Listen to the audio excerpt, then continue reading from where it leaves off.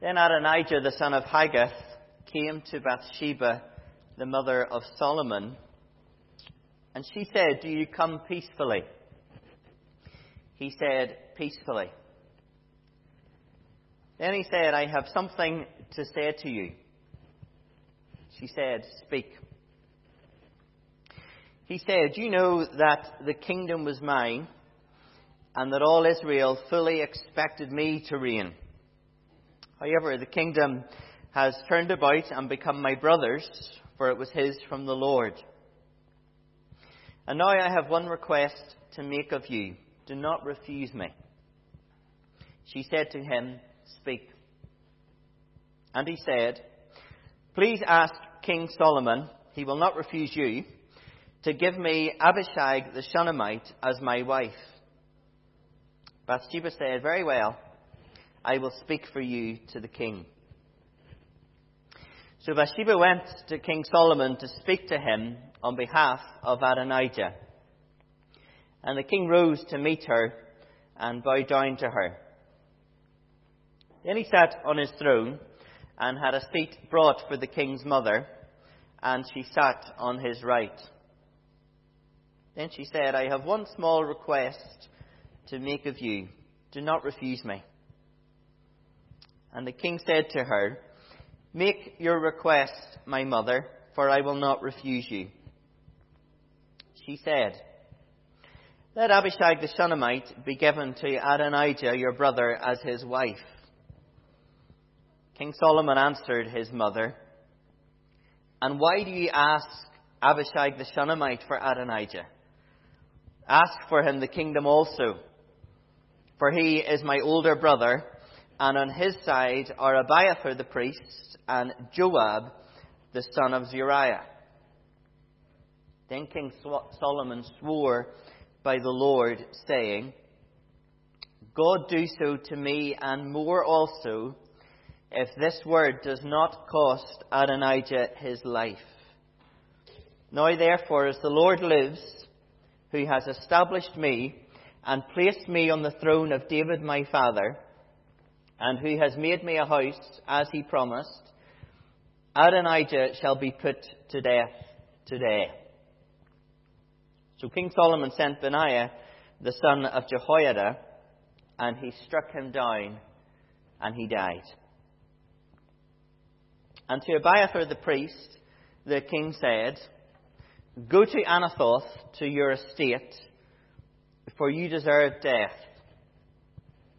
But I will not at this time put you to death, because you carried the ark of the Lord God before David my father, and because you shared in all my father's affliction." So Solomon expelled Abiathar from being priest to the Lord, thus fulfilling the word of the Lord that he had spoken concerning the house of Eli in Shiloh. When the news came to Joab, for Joab had supported Adonijah, although he had not supported Absalom, Joab fled to the tent of the Lord and caught hold of the horns of the altar. And when it was told King Solomon, "Joab has fled to the tent of the Lord, and behold, he is beside the altar," Solomon sent Benaiah the son of Jehoiada, saying, "Go strike him down." So Benaiah went to the tent of the Lord and said to him, "The king commands, come out." But he said, "No, I will die here."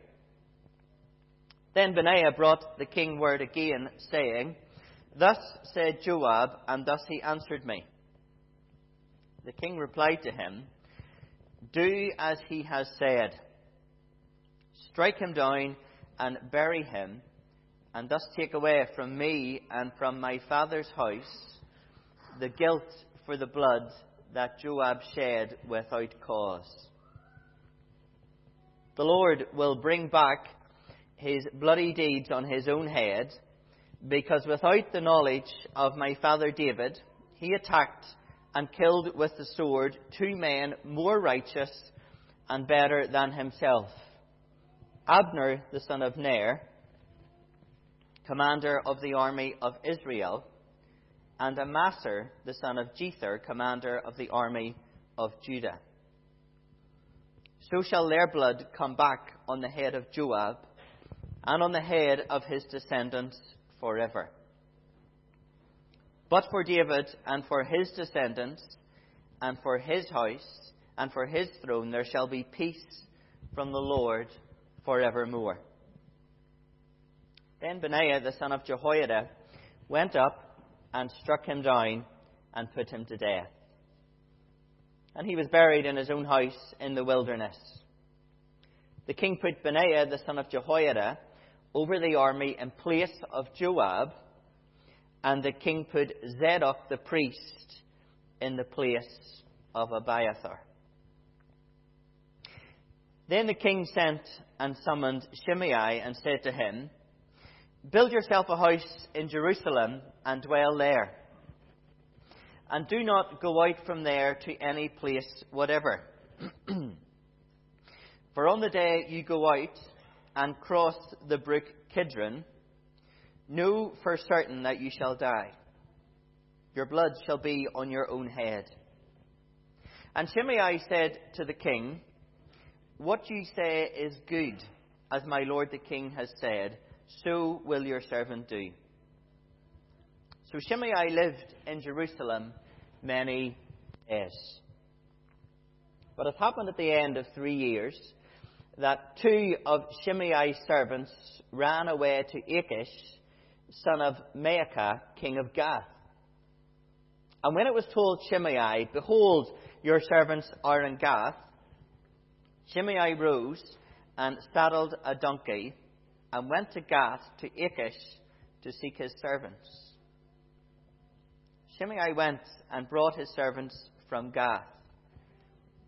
And when Solomon was told that Shimei had gone from Jerusalem to Gath and returned, the king sent and summoned Shimei and said to him, "Did I not make you swear by the Lord and solemnly warn you, saying, 'Know for certain that on the day you go out and go to any place whatever, you shall die'? And you said to me, 'What you say is good, I will obey.' Why then have you not kept your oath to the Lord and the commandment with which I commanded you?" The king also said to Shimei, "You know in your own heart all the harm that you did to David my father. So the Lord will bring back your harm on your own head. But King Solomon shall be blessed, and the throne of David shall be established before the Lord forever." Then the king commanded Benaiah, the son of Jehoiada, and he went out and struck him down, and he died.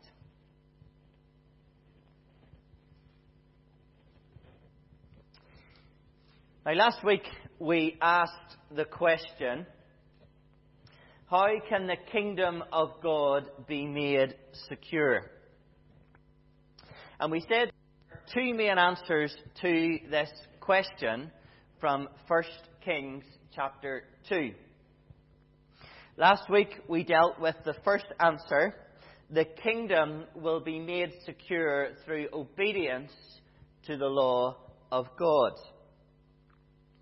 In those first 4 verses, David presses the importance of obedience to God before anything else for a long and secure reign.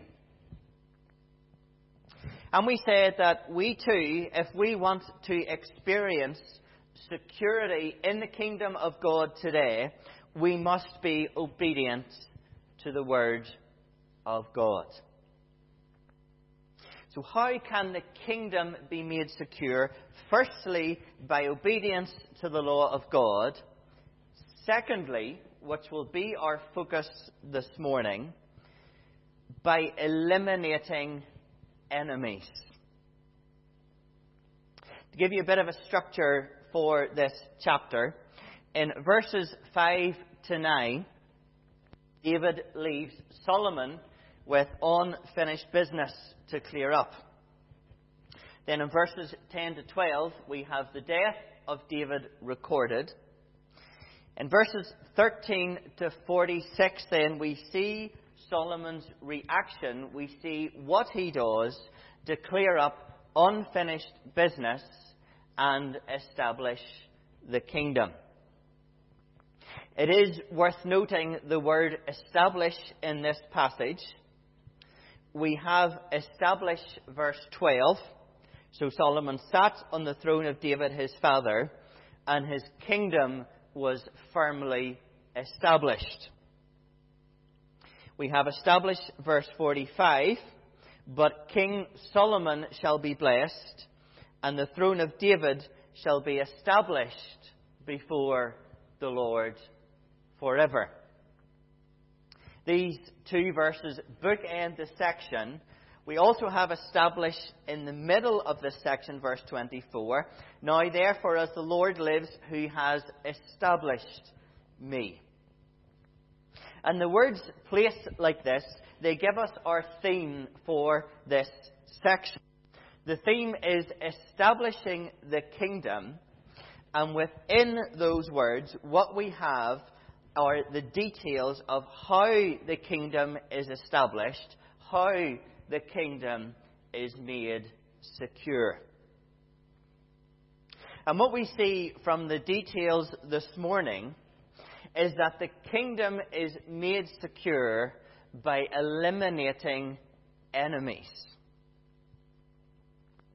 As we said in verses 5 to 9, David explains some unfinished business, people that Solomon needs to deal with, and we're going to think about them. But before that, our old friend David's brother Adonijah, he raises his head again. So verse 10, David slept with his fathers and was buried in the city of David. Verse 12, so Solomon sat on the throne of David his father, and his kingdom was firmly established. So David has just died.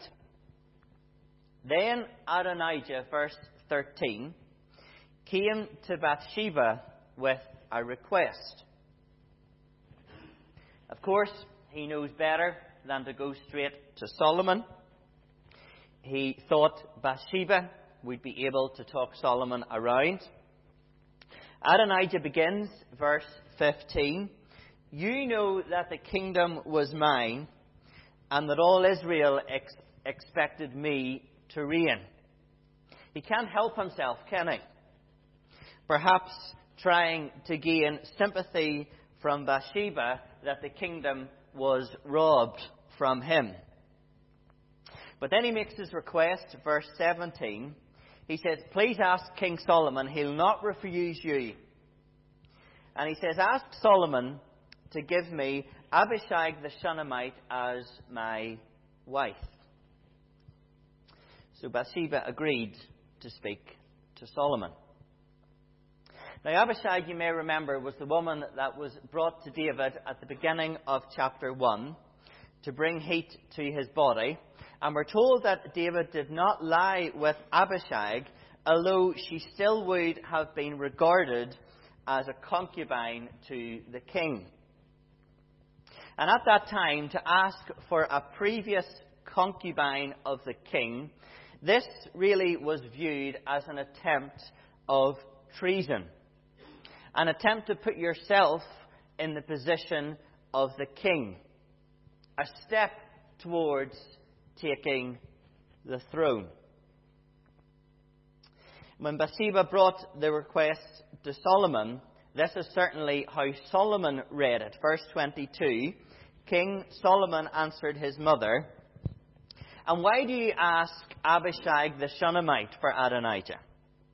He says, ask him for the kingdom also, for he's my brother, and on his side are Abiathar the priest and Joab the son of Zeruiah. See, Solomon's saying, he's saying, I know what he's after. Abishag is just a means to an end for him. You give him Abishag, and you may as well give him the throne. Now, you may also remember from chapter 1, Solomon showed mercy towards Adonijah. He could have already had him executed, but he didn't. Adonijah was given the chance to live. All he had to do was keep his head down, but he couldn't do it. And so, verse 24, Solomon orders that Adonijah be put to death that day. So, verse 25, King Solomon sent Benaiah, the son of Jehoiada, and he struck him down, and he died.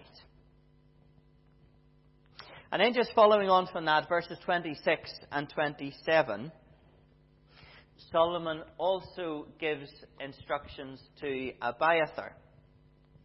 The king said, verse 26, "Go to Anathoth," that's about 3 miles north of Jerusalem. "Go to your estate, for you deserve death.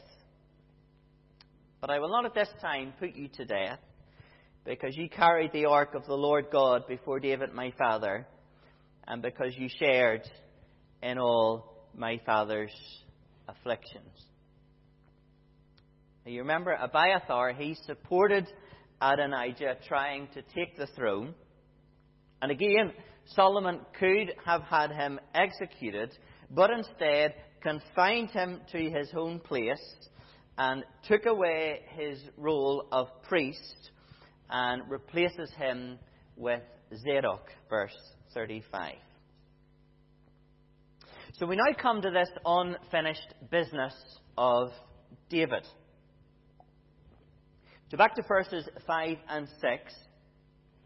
David highlights Joab and his actions towards Abner and Amasa, both of whom Joab killed. David says to Solomon, "Act therefore according to your wisdom, but do not let his grey hair go to Sheol in peace." Now 2 Samuel 3 gives us the situation here with Abner. Joab is David's nephew. And in 2 Samuel 3, there's been a battle at Gibeon. And at that battle, Abner killed Joab's brother, Asahel. Now, when King David heard of this, Abner was brought before him, but David decided to send him away in peace. But this did not please Joab. Joab questioned the king about his decision and took matters into his own hands. We're told that Joab sent for Abner, but David did not know about this. And we're told 2 Samuel 3:27 that Joab took Abner aside to speak with him privately, and there he struck him in the stomach so that he died for the blood of Asahel, his brother. And when David heard of it, David said that he was guiltless of the blood of Abner, and may the blood of Abner fall on the head of Joab. Then there is Amasa. Now you can read more details of this 2 Samuel 20, but again I'll briefly summarize it. Here a Benjamite rebelled against David. And so the king called Amasa to gather men of Judah within 3 days to fight against this rebellion. But Amasa was not ready within the time frame that was given to him. And so David sent Abishai, Joab's other brother, to pursue the rebellion instead. But again, Joab took matters into his own hands regarding Amasa. He wasn't pleased that Amasa had not been ready in time, as the king had told him. And we read in 2 Samuel 20, verse 9 and 10, Joab said to Amasa, "It is well with you, my brother." And Joab took Amasa by the beard with his right hand, to kiss him. So he's trying to make Amasa believe he's just coming to greet him in a friendly way. But Amasa did not observe the sword that was in Joab's hand. So Joab struck him with it in the stomach and spilled his entrails to the ground without striking a second blow, and he died. So a pretty brutal murder. Now, David did not have Joab killed for these two murders. We don't know exactly why he didn't act. Perhaps he felt he needed Joab. We know also from Samuel that Joab was key to David taking over Jerusalem. But in any case, he didn't have him killed, and he was leaving it to Solomon to use his wisdom and bring justice on Joab. Now, from verses 28 to 35, then, we see what Solomon did. We see his actions towards Joab. It's highlighted in verse 28 that Joab supported Adonijah, so that was reason in itself to have him executed. And when Adonijah then had been killed, Joab probably knew his own life was at risk, so he fled to the tent of the Lord and took hold of the altar. Now, we've said previously that if you were in trouble, if someone was after your life, it was thought that you could flee to the altar, and if you got to the altar before being caught, your life could be spared. Well, Solomon sent orders for Benaiah to go and strike Joab down. Benaiah commanded Joab to come out of the tent, but Joab refused, saying, "I will die here." He possibly thought that Solomon wouldn't see it through and have him killed in the tent of the Lord. But Solomon basically says, let him have it his way. He again recalled his actions, going against the will of his father David, killing Abner and Amasa. And Joab there was killed and buried. And Solomon then put Benaiah, verse 35, over the army in place of Joab. Now we go back to verse 8. David highlights Shimei, who also needs dealt with. David said, "He cursed me with a grievous curse on the day when I went to Mahanaim.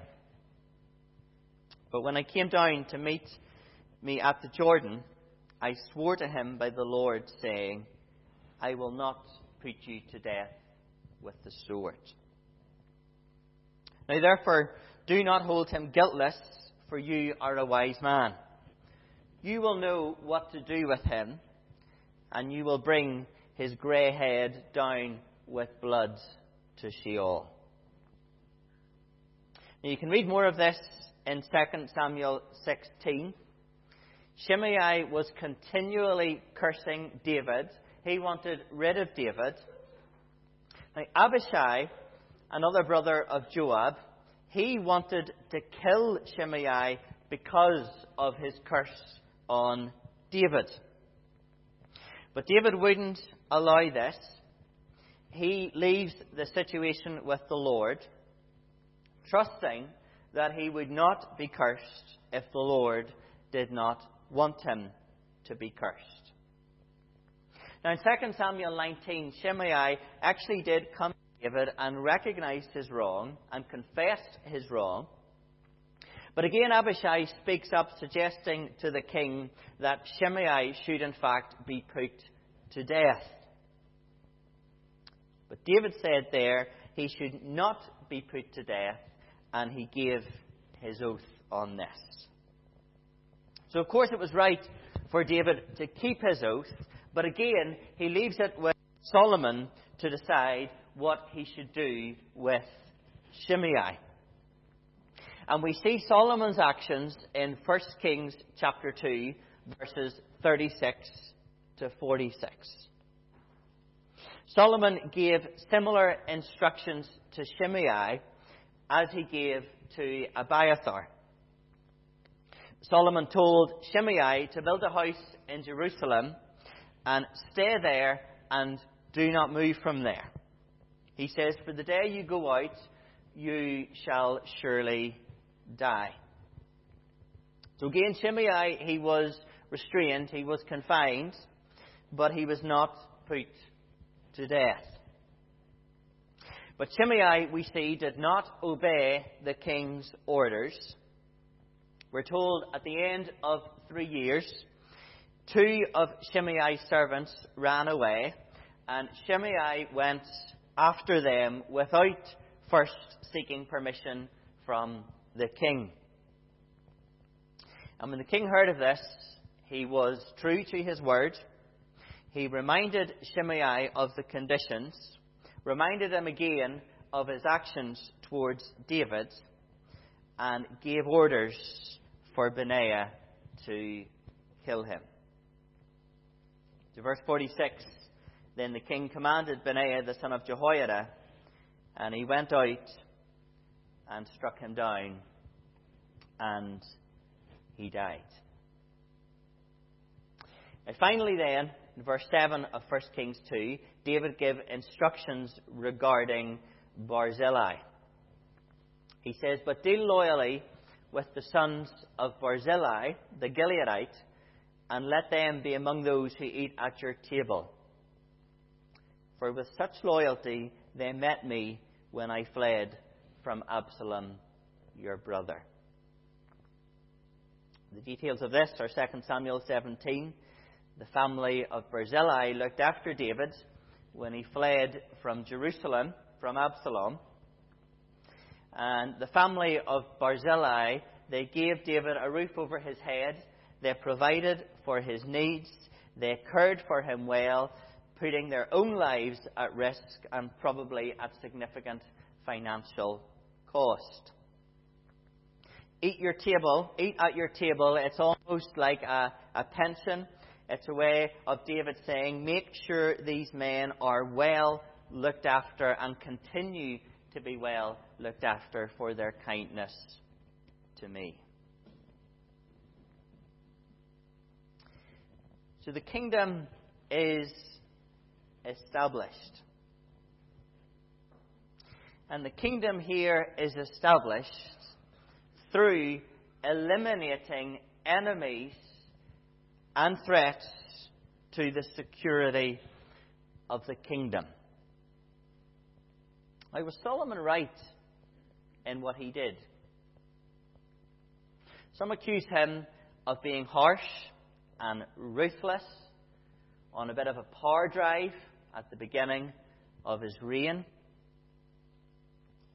I believe he was right. I believe the tone of the passage is positive as the kingdom is established. I believe Solomon was following advice from his father. I believe certainly at this stage he was putting the kingdom first and was doing all that was necessary to ensure the security of the kingdom. As we live in the kingdom of God today, we need to firstly be obedient to the Lord. That was last week. And secondly, we need to tackle our enemies. Now, the enemies we fight in the kingdom of God today are the world, the flesh, and the devil. If we want to know security in the kingdom of God, we need to recognize these enemies and we need to deal with them. The enemy of the world. Paul writes to the Galatians, and he says that Christ died to deliver us from this present evil age. That is, Christ died to deliver us from the world's control and direction on our lives. Listen to what Paul says in 2 Corinthians chapter 10, verses 4 to 6. He says, "The weapons of our warfare are not of the flesh, but have divine power to destroy strongholds. We destroy arguments and every lofty opinion raised against the knowledge of God, and take every thought captive to obey Christ, being ready to punish every disobedience when your obedience is complete." So he makes the point, firstly, that we are in a spiritual warfare and we fight with spiritual weapons. Now, Paul here is speaking about fighting against the thinking of the world. Distorted patterns of thought about life that drive many people. The answers, perhaps, that the world gives to some of life's biggest questions about meaning and purpose and hope. What does the world place importance and value and success upon, perhaps in the home, at work, even in the church? So how do we deal with the world and this influence? Well, Paul says we must demolish, we must destroy this thinking in our lives by taking every thought captive to Christ. That is, every opinion raised against the knowledge of God, and there are many, we demolish those opinions in our mind, confident that God's Word reveals the answers to life's biggest questions, and confident to place importance and value and success by what God determines those to be. There's the enemy of our flesh. Now, the flesh is not referring to all things physical or all things enjoyable, but it is the enemy that Scripture calls the old nature. Being a Christian means fighting the enemy of the old nature. When we became a Christian, we were given the Spirit of God, which gave us a desire to live according to God's ways. But yet we have a battle against that old nature that desires to live against God's ways.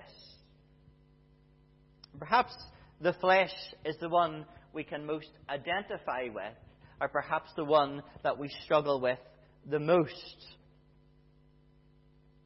That desire within us for perhaps lust or anger or covetousness or envy or revenge. Those desires that just seem to creep up and give us no peace, no feeling of security. So how do we deal with the flesh? Well, the only answer is to kill those desires every time they come. John Owen famously said, "Be killing sin, or it will be killing you." Now, of course, we do not do this on our own power. In Romans 8, that the same Spirit that raised Christ from the dead has been given to us. Why? That we might put to death the deeds of the body.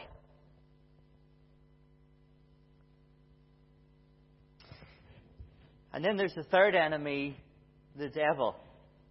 That is Satan, the father of lies, the accuser, the one who prowls around like a roaring lion, the one who has others employed with him, the one who works against God and his people.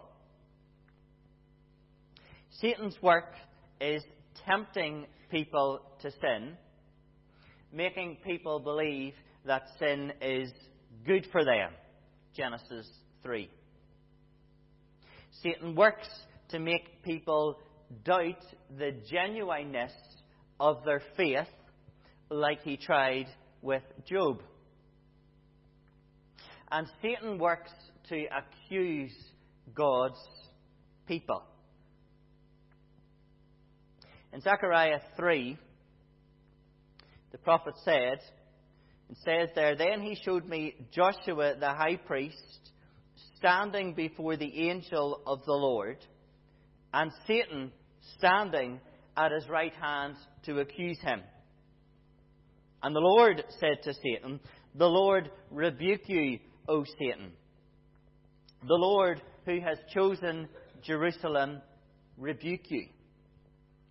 Now in verse 3 there in Zechariah 3, we are told that Joshua was standing before the angel of the Lord. The idea of standing before is standing before judgment. And the angel said to Joshua, "Remove your filthy garments. I have taken away your sin, and I will clothe you with pure vestments." You see, as Joshua stood before the Lord in judgment, the devil would accuse him of his sin and guilt and everything that made him unworthy to stand before the Lord and to serve the Lord. Now here the Lord himself rebuked Satan, and the Lord's angel then assured Joshua he was able to stand before the Lord because his sin had been taken away and he was clothed in righteous, pure garments that were not his own. How often do we feel inadequate and guilty before the Lord and unworthy to serve the Lord? Now, I can't say for sure when we feel like that, when that is directly from the devil, or perhaps when it is just from ourselves. But when it comes, and if it may be the devil, how do we deal with that? We tackle him, we rebuke, we resist him with the truth of God's Word. That we are, in fact, forgiven, that we have righteousness that is not our own, and there is no condemnation for those who are in Christ Jesus. Martin Luther once said, he said, "The devil tells me I'm a sinner. I reply, tell me something new. I know that, but my sins are no longer mine. They belong to Christ." Now, we will continue to fight these enemies through our life, but we are fighting on the victory side. Jesus Christ, when he lived on this earth, he lived confident of the Father's will, wanting and desiring only to do what pleased his Father, not being swayed by any popular opinion or pressure, not being swayed by the world. And when Jesus Christ was on earth, he overcame the flesh, living by the Spirit of God in complete obedience to God. Jesus Christ has overcame all temptation from the devil. And Jesus Christ has triumphed over every enemy at the cross. See, the devil himself was active in the cross. We see that in Luke 22. The flesh, Judas' desire, was active in the cross. And the world, the popular opinion of the day, was active in the cross, even though people knew deep down it wasn't right. But listen to what we read in Colossians chapter 2, verses 14 and 15. When Christ died, He cancelled the record of debt that stood against us with its legal demands. This He set aside, nailing it to the cross. He disarmed the rulers and authorities and put them to open shame by triumphing over them. The rulers of this age and Satan himself thought they had Christ defeated. But as Christ died on the cross, cancelling the debt of His people, defeating our sin, there He defeated the rulers of this age and Satan himself, triumphing gloriously over them. And the proof, of course, was His resurrection, Ephesians 1, when Christ was raised far above all rule and authority and power and dominion, and above every name that is named.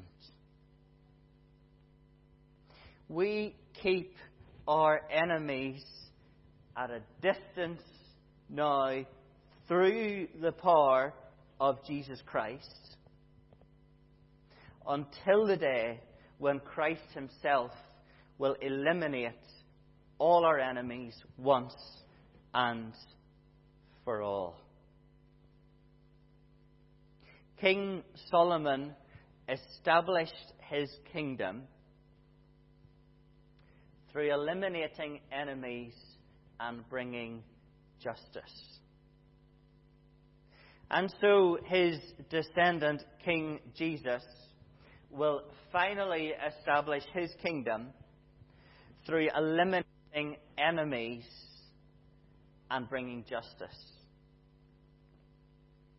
Matthew 13 tells us that those who have rejected the king will be sent on the king's orders to suffer punishment.